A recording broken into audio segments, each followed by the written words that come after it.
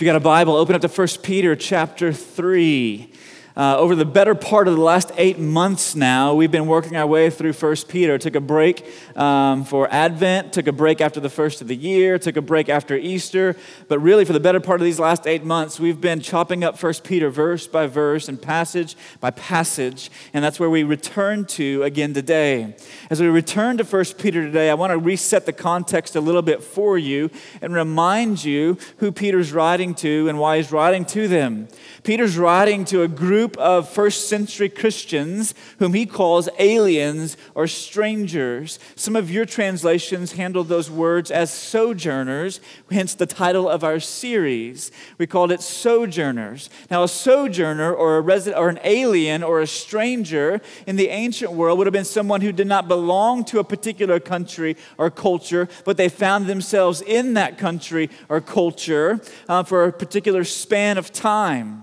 And the same is true for you and I who are in Christ. The Bible speaks of us as resident aliens. It speaks of us as sojourners. It speaks of us as strangers in this world. In other words, whenever the Bible speaks of us as Christians, it speaks of us as individuals who are not citizens of this world, who share all the customs and all the values and all the practices of this world and engage in those. Nor are we as Christians just tourists who are kind of passing through life, right? Taking a few selfies, posting them on Instagram, really just kind of living things up, enjoying the world for what it is, and then passing on through it. So we're not citizens who've embraced and adopted all the practices, customs, and values of this culture, nor are we just tourists passing through it, but we're resident aliens who live in it right now. We interact with it. We interface with people who share values that are very different than our own as they're shaped by Scripture. We contribute to the communities in which we live, but yet we are not citizens. We have a green card status here on earth as we await our true home, which the Bible says is in heaven. That's the kind of context into which Peter is writing. As the temperature in his day was getting hotter and hotter and hotter and hotter for those who had professed faith in Christ. Persecution was beginning to ramp up and becoming much more prevalent and pervasive within the Roman Empire. And so as he saw that on the horizon, he said, I got to equip and prepare these people to be able to live as faithful followers of Jesus, as God's people, live as God's people amongst these peoples who are surrounding them. And last fall, as we started this series, we said, listen, what Peter was facing and what the church in the first century was on the threshold of, as Peter writes here, if you look around at the signs that you see around us within our culture, there to a large degree, I believe the church is kind of on that same similar threshold once again. Once again. You see, and it's not that the church has ever not been on that threshold, but here's the reality of what's taking place around us right now. See, for ever since Peter wrote these words in the first century, following Jesus' ministry and his death and his resurrection and his ascension and the sending forth of the apostles to plant churches and preach the gospel, you had resistance and you had opposition and you had persecution. And there's always been a sense in which if our lives are shaped by this book, then they are out of step with, to some degree, the cultures in which the church has operated across the globe and across every generation. So there's always been a sense in which the church is to some degree out of step with the culture in which she lives. But what I think that we're facing right now, and what Peter was, the church that he's writing to was entering into in that season, was a time in which not only was that just objectively true, where you understood, yeah, there are going to be some things at which we're out of step with those who are around us, but he's writing to a people who are beginning to feel that subjectively. They're beginning to experience that. And that's where I think that we are as the church right now. It's where I think that the church in America and the West is right now. We've always, to some degree, been out of step or should have been out of step with the culture around us, but it's beginning to feel that way more and more and more and more as things unfold around us. It's always been true, but now we're beginning to feel it. Beginning to feel it. And as Peter writes, and he comes in this particular text that we find ourselves in today, in 1 Peter chapter 3, He says, you don't embrace the cultures and values and norms of the culture in which you live, but those are shaped by your heavenly home culture and this book that we've been given, right, that tells us the story of what God is doing through the course of human history. That's where you draw your values from. That's where you draw your customs from. That's where you draw your practices and the norms from for your lives in this world. And there's one area, well, there's many areas, okay? But there's one area in which a sojourning Christian's life looks so out of step with the culture that's around them.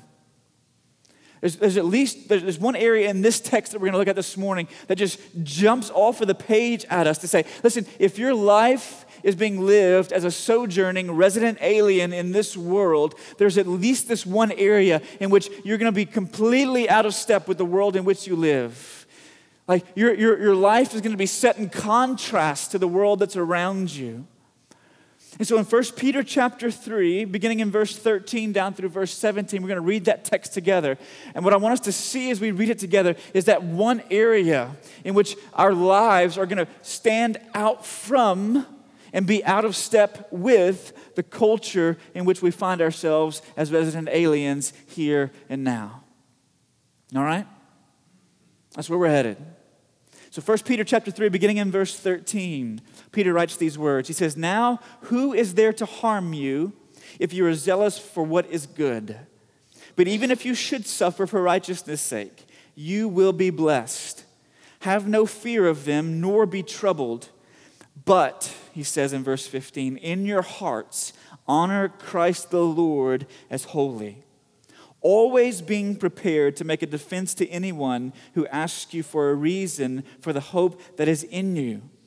Yet do it with gentleness and respect, having a good conscience, so that when you are slandered, those who revile your good behavior in Christ may be put to shame. For it is better to suffer for doing good, if that should be God's will, than for doing evil." In verse 15 of 1 Peter chapter 3, Peter says there is a way in which our lives should be out of step with the culture around us. And one of the things, Peter says lots of things about that, but in this particular text, he says the way in which your life is to be out of step with the culture that is around you is that you have a different, highest, greatest aim for your existence than they do. There's a different reason that you are living and getting up every morning than the culture in which you live.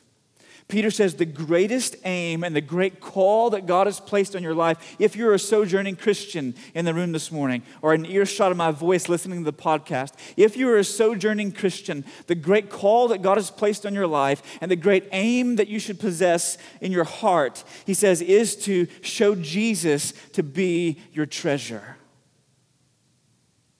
That's the great aim for your life. For those of you who are in Christ, is that you show Jesus to be your treasure. If you look in verse 15, Peter says the great aim of your life, the great call God has placed as a sojourner is to honor Christ. Some of your translations say it this way: to set Christ apart, to sanctify Christ, or even to hallow Christ, if you're using maybe some of the older King James translations. To honor him, to set him apart, to sanctify him, to hallow him. The fact that NIV translates this word as set apart, which I take to mean that if you're going to set Christ apart as Lord in your heart, it means this. It means that you're going to put him in a category all to himself. You don't set Jesus apart in the same way that you set apart like a jar on the shelf of your pantry. You don't set Jesus apart in the same way that you set apart a little corner of a closet off of your kitchen to put your trash can in, okay? You don't set Jesus apart in the same way that you would set any other invaluable possession that you might have on the face of this earth apart for its particular purposes. But you place him in a category all to himself, that he has the highest place, the greatest value. He's the most supreme treasure of your life. He has the greatest admiration He's the most cherished prize. He's the one that you esteem above and honor beyond and love the most out of all persons and things in this world. He says, if you are to be out of step, living as a sojourning Christian in this life, the great aim and the great call that God's placed on you is to show Jesus to be your treasure by setting him apart. And he says that should be on the heart of every Christian. Every sojourning Christian. In fact, that word that's translated honor in the ESV that we just read this morning is the same word that's used in the Lord's Prayer. Remember the beginning of the Lord's Prayer, Matthew chapter 6, where Jesus says, I'm going to teach you how to pray. When he teaches his disciples how to pray, the very first thing off of Jesus' lips, the very first thing on Jesus' heart, when he teaches his disciples to pray is what? Our Father, who art in heaven. What? Hallowed be thy name. It's old English there. Our Father in heaven, hallowed is your name.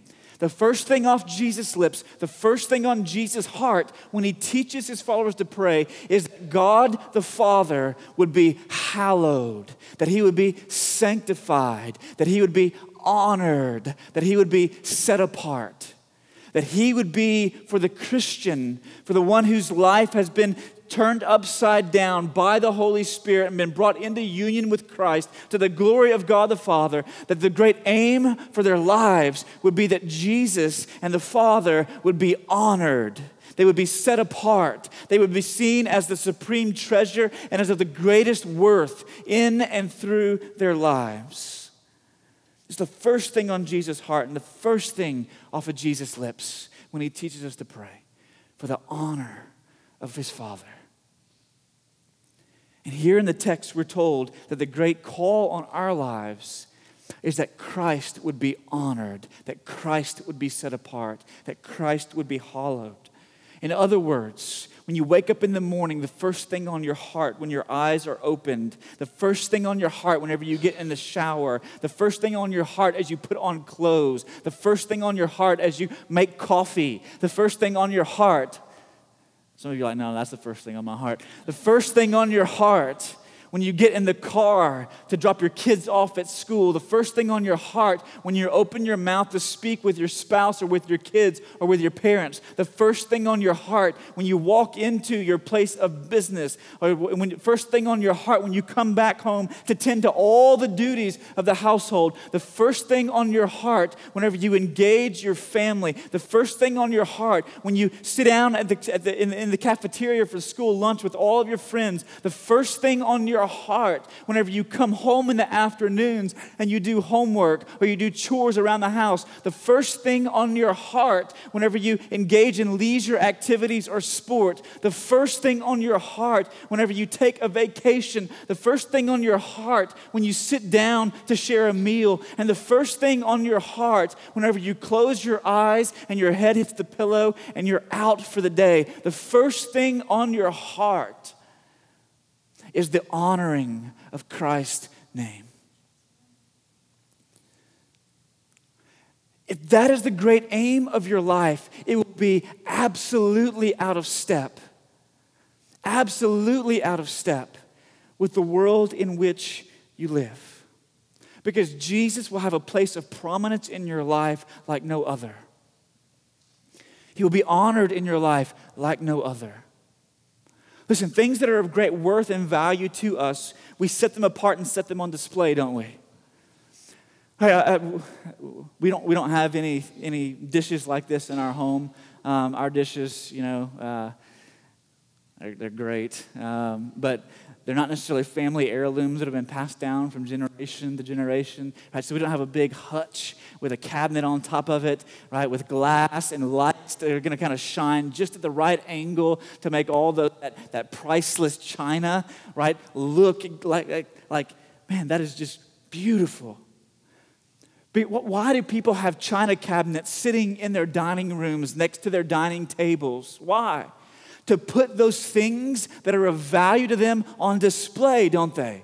They put them on display. They set them apart. They don't put them in the bottom of a Rubbermaid container in the attic. What do? They set them on display. See, things that are of value to us, things that are worth infinite, that are infinitely treasured by us, we set them on display, don't we? And what Peter is saying here is that what happens in the life of a Christian whose first concern is the hallowing, and the honoring, and the setting apart of Christ is that he gets put on display in their lives. He gets put on display in the same way that you would display china in a cabinet, or an antique gun that you would hang over the fireplace, or a classic car that you would position in your garage, or family heirlooms that get passed down to you. You set those things on display for everyone who comes into your home or into your garage so that everyone can see it. And that's exactly what Peter is talking about here. That for those who are sojourning Christians, that Jesus gets put on display in their lives for all the world to see. Because their greatest aim and the great call God's placed on them is to show Jesus to be their greatest treasure, to honor him. To honor him. Now notice several of the scriptures that Peter uses in the text. He says that we're to honor him where? He said, in your hearts, honor Christ the Lord. In your hearts. Now what that doesn't mean is this. Most of us, when we think about doing something in our hearts, we think about doing it invisibly, or we think about doing it privately. Right? It's something that we do behind closed doors. It's kind of our own personal little thing between me and God. That's not how the word heart was used in the ancient world, and particularly in the scriptures. The word heart in the Bible doesn't refer to things that you do internally, doesn't refer to things that you do behind closed doors, doesn't refer to things that you do in private. The heart refers to the center of your life. The center of your life. It refers to the seat of all of your emotions. It refers to the seat of all your thoughts. It refers to the seat of all your actions, your passions, your desires, your appetites, your affections, your purposes, and your endeavors. Everything that you think, everything that you feel, and everything that you do. That's what the word heart refers to when it's used in the Bible. And so whenever Peter says, in your hearts, put Jesus on display. He's not saying that you do that behind closed doors. He's saying that you do that in a very public ways because he's the very center of your life. And so he is coming out in all these relationships, in all these actions, in all these thoughts, in all these decisions. He's coming out and being set on display as the greatest treasure of your life. If Christ is honored in your heart, he will be honored by your hands. And if he is not honored by your hands, then he is not being honored in your heart. Do you see that? It's not privatized religion, but it's something very public that comes out in the workplace. It's something very public that comes out in the school cafeteria. It's something very public that comes out as you're testing. It's something very public that comes out as you're engaging in relationships in the neighborhood. It's something very public that comes out in all the spheres of your life. It's not privatized religion. If Christ is honored in your heart, he will be honored by your hands. And if he's not honored by your hands, he's not being honored in your heart. What this means is this, is that you cannot look in the mirror and go and say to yourself that Christ is being honored in your heart if your private or your public life is set against him in very clear ways. See, some of you think that you're honoring Christ, that you're setting Christ apart as Lord because you show up at church every Sunday, or because you are part of a Bible study, or because you're a part of the youth gathering on Wednesday nights. That is maybe a part of carving out time and setting apart Jesus. But it is not the full gambit of what it means to honor Christ in your heart. Doesn't mean, so you can't look in the mirror and go, well, I know I've got all this stuff, right? But I'm honoring Jesus because I come to church, or I'm honoring Jesus because I go to a life group, or I'm honoring Jesus because I go to Bible study, or I'm honoring Jesus because I go to camp and I have this great emotional experience, students. Right? That's not what Peter's talking about. He's saying, listen, if you're not honoring Christ with your hands, you're not honoring him with your heart. Because the center of your life is being rooted and based on something other than him. if the decisions that you're making are constantly in a counter to what he's called you to do. That's what Peter is saying when he says, set him apart as Lord in your hearts. If your parts of your private life or parts of your public life are set against him, that is not taking place in your life right now. And what that calls for is repentance, owning where that is and turning from it. Notice the second thing that he just says here, the scripture that he uses. He says, honor him not only in your hearts, but honor him as holy. As holy in the text. This means that you honor him as distinct and different, as one who is set apart and set above everything and everyone else in your life, one with whom there is no comparison. And then notice as well, he says, honor him as the Lord. As the Lord.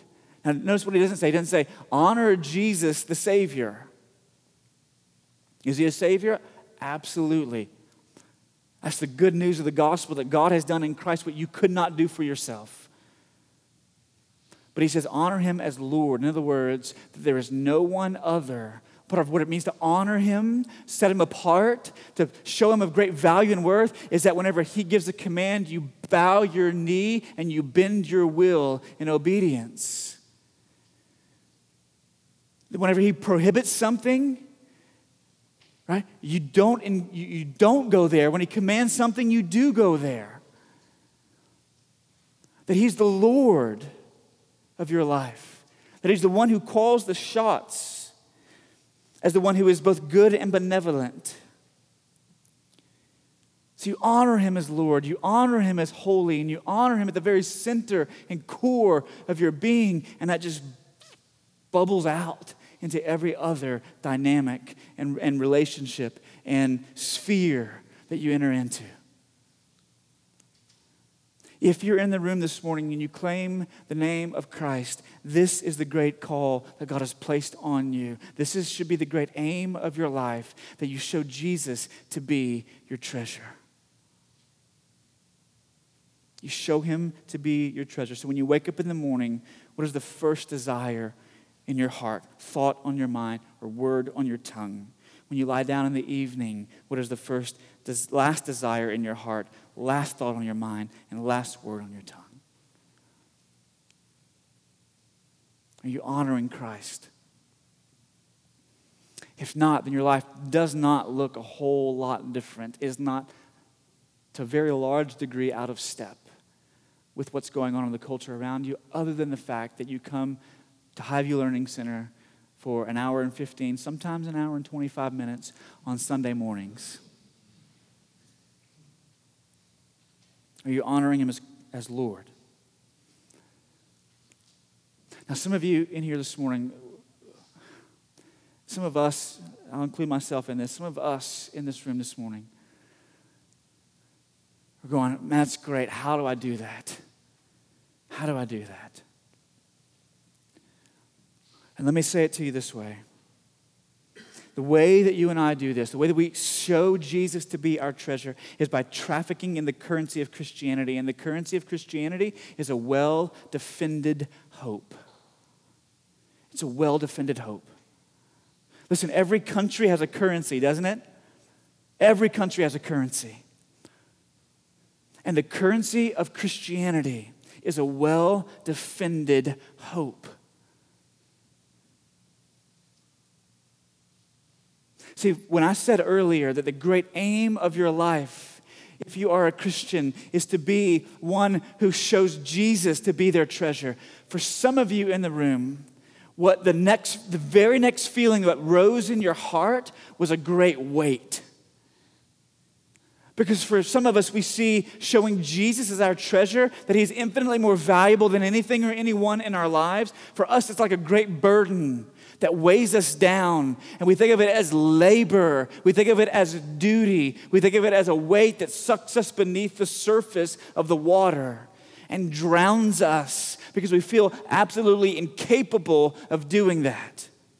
And for those of us who were raised perhaps in very legalistic or moralistic environments, the reason that we feel that way, that we can't honor Christ as Lord, that we can't set him apart and show him to be our treasure, is because it's so hard to do that.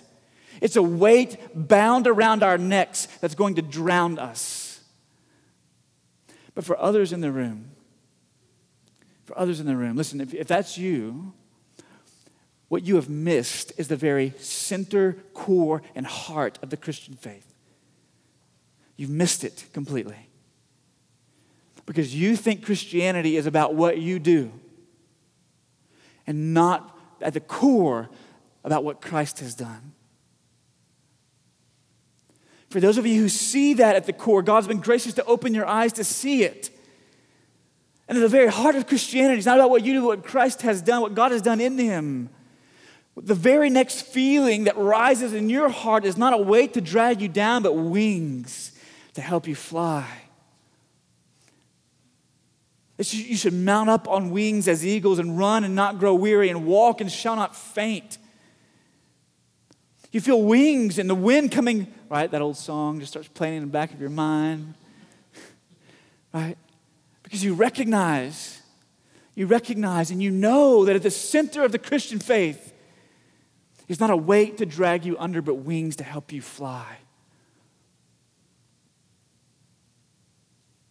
And the way that those wings sprout and grow stronger and stronger in your life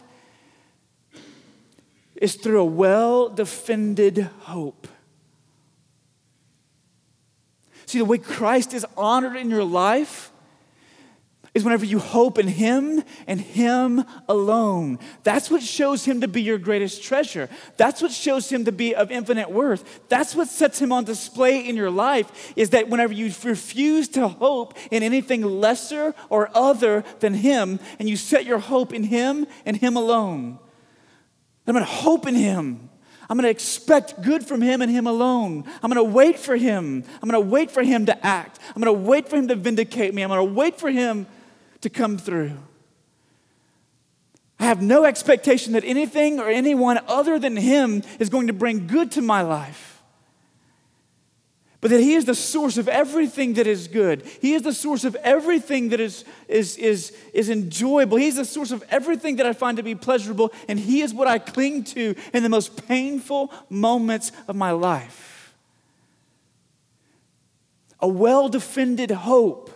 See, the way that Christ is honored in your life is whenever you traffic in the currency of Christianity, which is hoping in Christ and Christ alone. So how do you know if you're doing that? Let me give you a couple of ways. First, how do you know if you're hoping in Christ? He goes on to say, listen, honor Christ the Lord as holy in your hearts, always being prepared to give a defense for the reason, for the hope that is in you. There's a hope in you that's honoring Christ, hoping in him, only in him. How do you know if you're hoping only in him? One way you know is to ask yourself this question. In the moments of my greatest pain, what do I cling to? In the moments of the most devastating loss, where do I run? See, Martin Luther, in his shorter catechism, as he writes about the first commandment, he writes about the 10 commandments. He says the first commandment is the first commandment because whenever you break the first commandment, you have already broken or in the process of breaking all the others. Having another God before God is always going to lead you to covet. It's always going to lead you to lie. It's always going to lead you to adultery. It's always going to lead you to all these things that he goes on to list out. And he says what it means, so he goes on to press, and he says what it means to have a God. What it means to have a God is this. Have no other gods before me. What does it mean to have a God before him? It means to look to anything or anyone other than the true God as the source of your deepest pleasure and to cling to anything or anyone other than the true God in your most devastating pain. That's what it means to have a God. And I would submit to you this morning, that's what it means to hope in something or someone other than Christ. Is that you believe, I believe, at occasions in my life, that my greatest pleasure is going to come from something or someone other than him. Some of us right now, we believe that our greatest pleasure is going to come from other earthly human relationships. Whether it be our spouse, whether it be the person that we are dating, whether it be the person that we want to date, whether it be the person that close friendship, whether it be, so we believe it's going to come from other human, earthly people. Or we believe that our greatest pleasure is going to come from other human or other earthly possessions, things that we could acquire, the house that we are going to build, the house that we are going to remodel, the house that we're going to sell, the house that we're going to move to. And so our hope keeps bouncing back and forth between all these different objects. And as a result, when people look at our lives, they're not going, tell me about that hope that you have. And so we never really get asked to defend it. Because from what people see of us is that we're hoping in the same things that they are. In fact, we'll go so far as to say that one of the ways that you know that you're not hoping only in Christ, right? One of the ways you know that is if no one is ever asking you about it. He says, always being prepared to make a defense for the hope that you have. Is anyone even asking you about your hope? If no one's asking you about your hope, then one of two things is more than likely true in your life. Either you're not close enough, you haven't let people into your life to such a degree that they can see that you're hoping in something different than they are. Or you have let people get close enough and they see that you're hoping in the same things they are.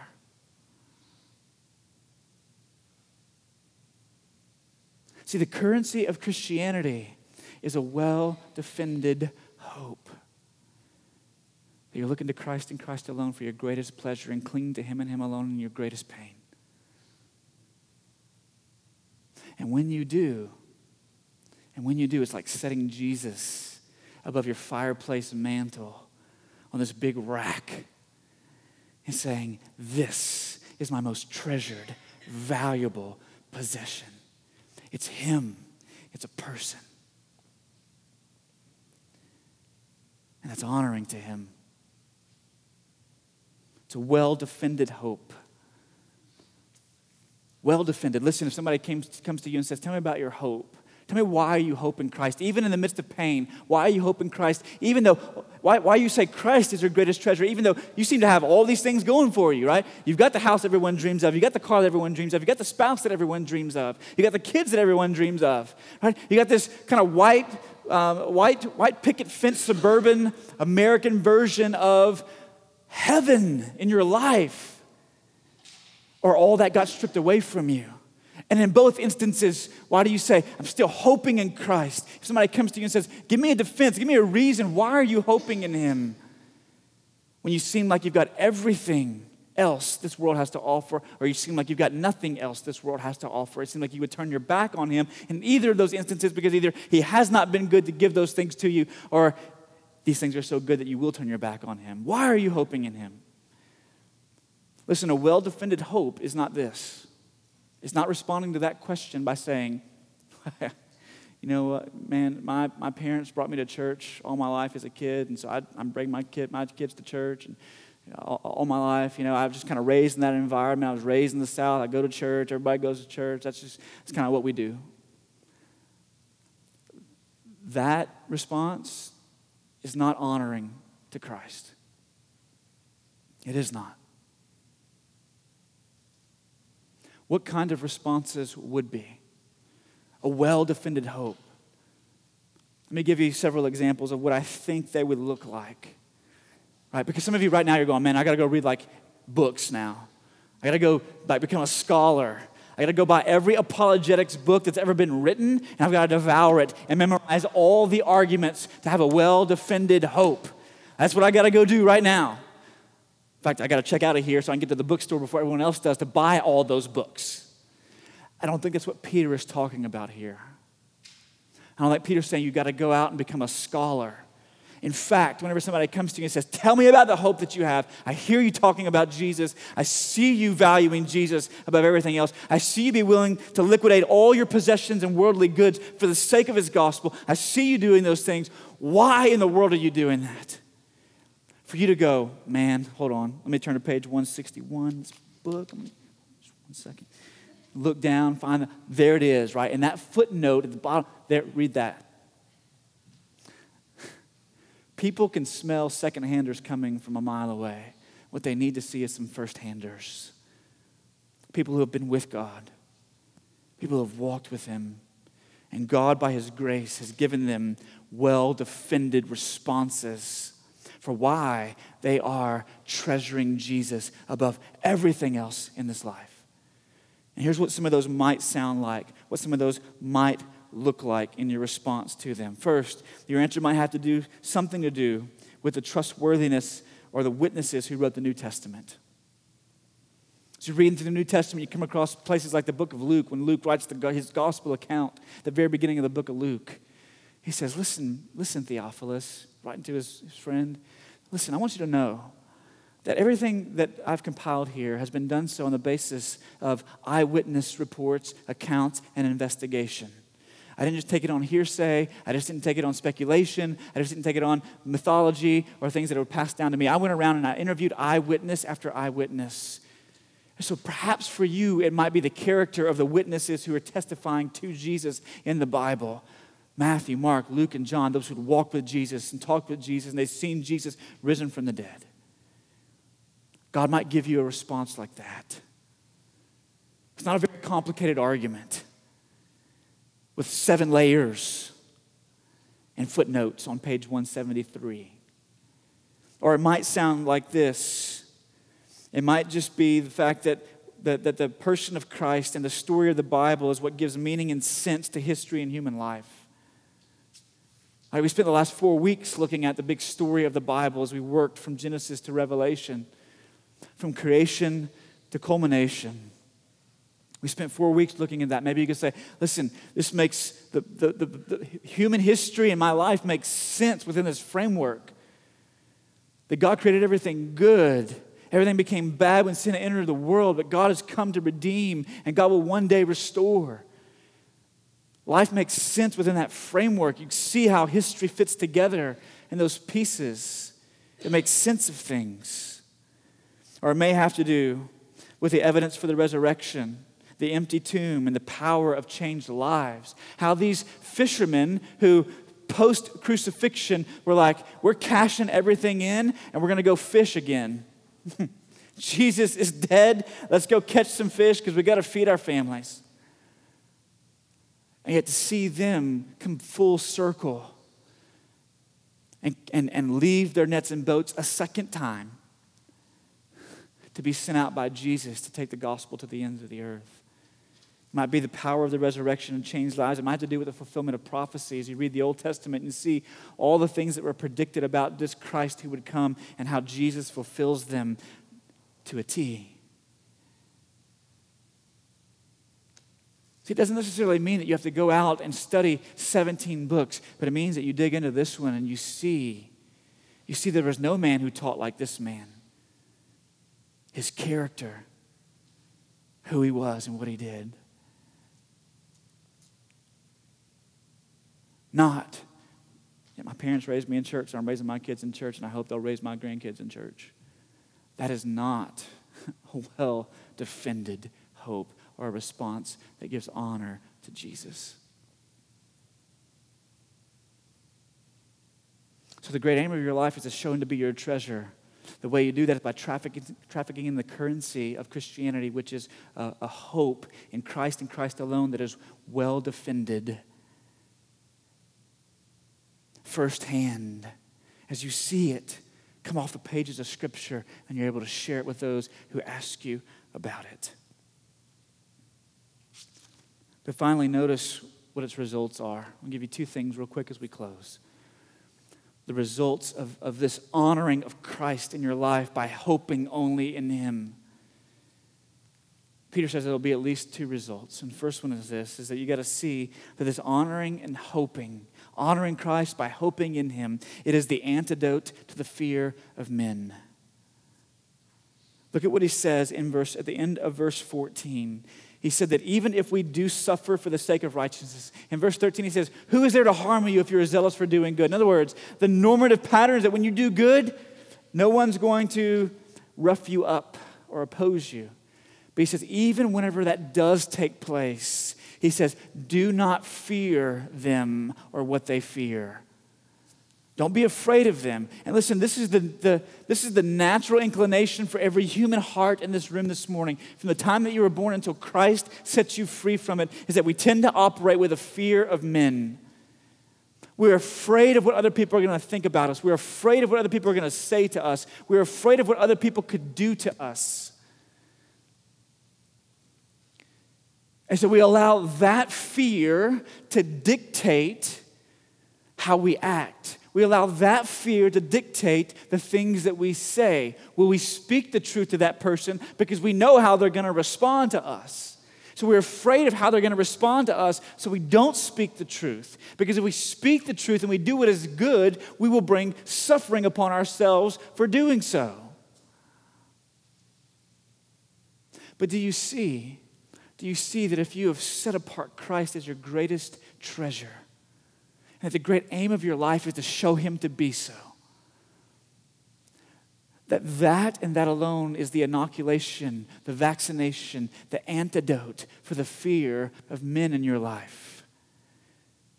Because you're no longer afraid of what they will say, no longer afraid of what they will do, because that's not the greatest aim of your life anymore, is to maintain kind of a sense of harmony, a false sense of harmony and peace in your relationships. But the greatest aim of your life now is to honor Christ. And if honoring Christ means speaking the truth and love to someone, no matter how they're going to respond to it, then you lean into that conversation because you're honoring Christ more than you're fearing men. More than you're fearing what they can do to you or what they will say to you or how they will respond to you. Some of us in this room, and I've been there, where what grips your heart every morning when you wake up is not an honoring of Jesus, but what grips your heart every morning when you wake up and when you drive into your office and whenever you bring your kids to school and when you come home and have to have the hard conversations with them and whenever you walk into the school cafeteria or you walk into your classrooms, what grips your heart is not an honoring of Christ, but it's a fearing of men. Because you're hoping, listen, you see how this works together? Because you're hoping that they would bring you the greatest pleasure. You're hoping that you could cling to them in your deepest pain.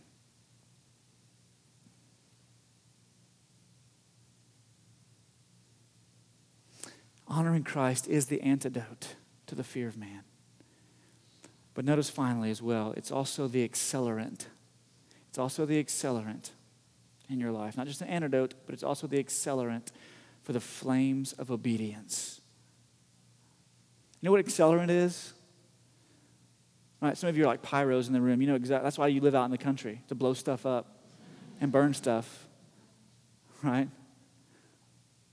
That might be the competing hope of your heart with Jesus. So you know exactly what an accelerant is. It's something that causes flames to combust and grow stronger and stronger and stronger. And the honoring of Christ is an accelerant for the flames of obedience in your life. Notice what he says in verse 13. Peter speaks of a zealousness for doing good. A zealousness for doing good. Where does that zeal come from? It comes from the accelerant of honoring Christ in your life. Setting him apart as unique and distinct and of ultimate value. And it produces these flames in your heart of obedience that are going to cause you to lean into obeying Jesus no matter how hard things get. No matter how difficult things are. Because you're not fearing men and what they can do, say, or think about you, but you're honoring Jesus, and so you're going to obey him as opposed to allowing their opinions and thoughts to cripple you and paralyze you from stepping forward in obedience.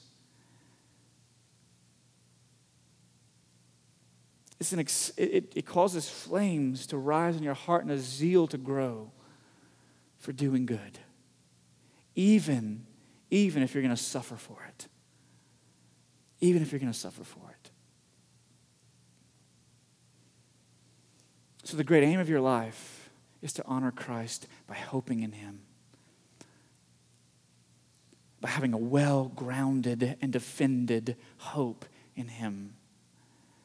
And when you do, it sets you free from everyone else's opinions, thoughts about who you are and what you're doing. Because you know you're living to honor him, not in fear of them. And there's a zealousness that grows in your heart for obedience to Jesus. Because you want to show him forth and put him on display. Is that the great aim of your life this morning? When you wake up in the morning, do you wake up to honor him or do you wake up to fear them?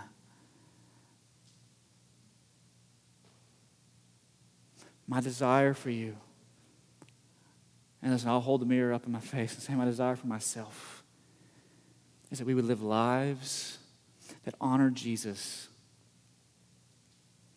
And as a result, our lives would look out of step with the culture that is around us, no matter the cost. No matter the cost. Let's pray together. Father, we come today thanking you for your grace and goodness. Father, we recognize that life in this world, as those who've been called to follow you,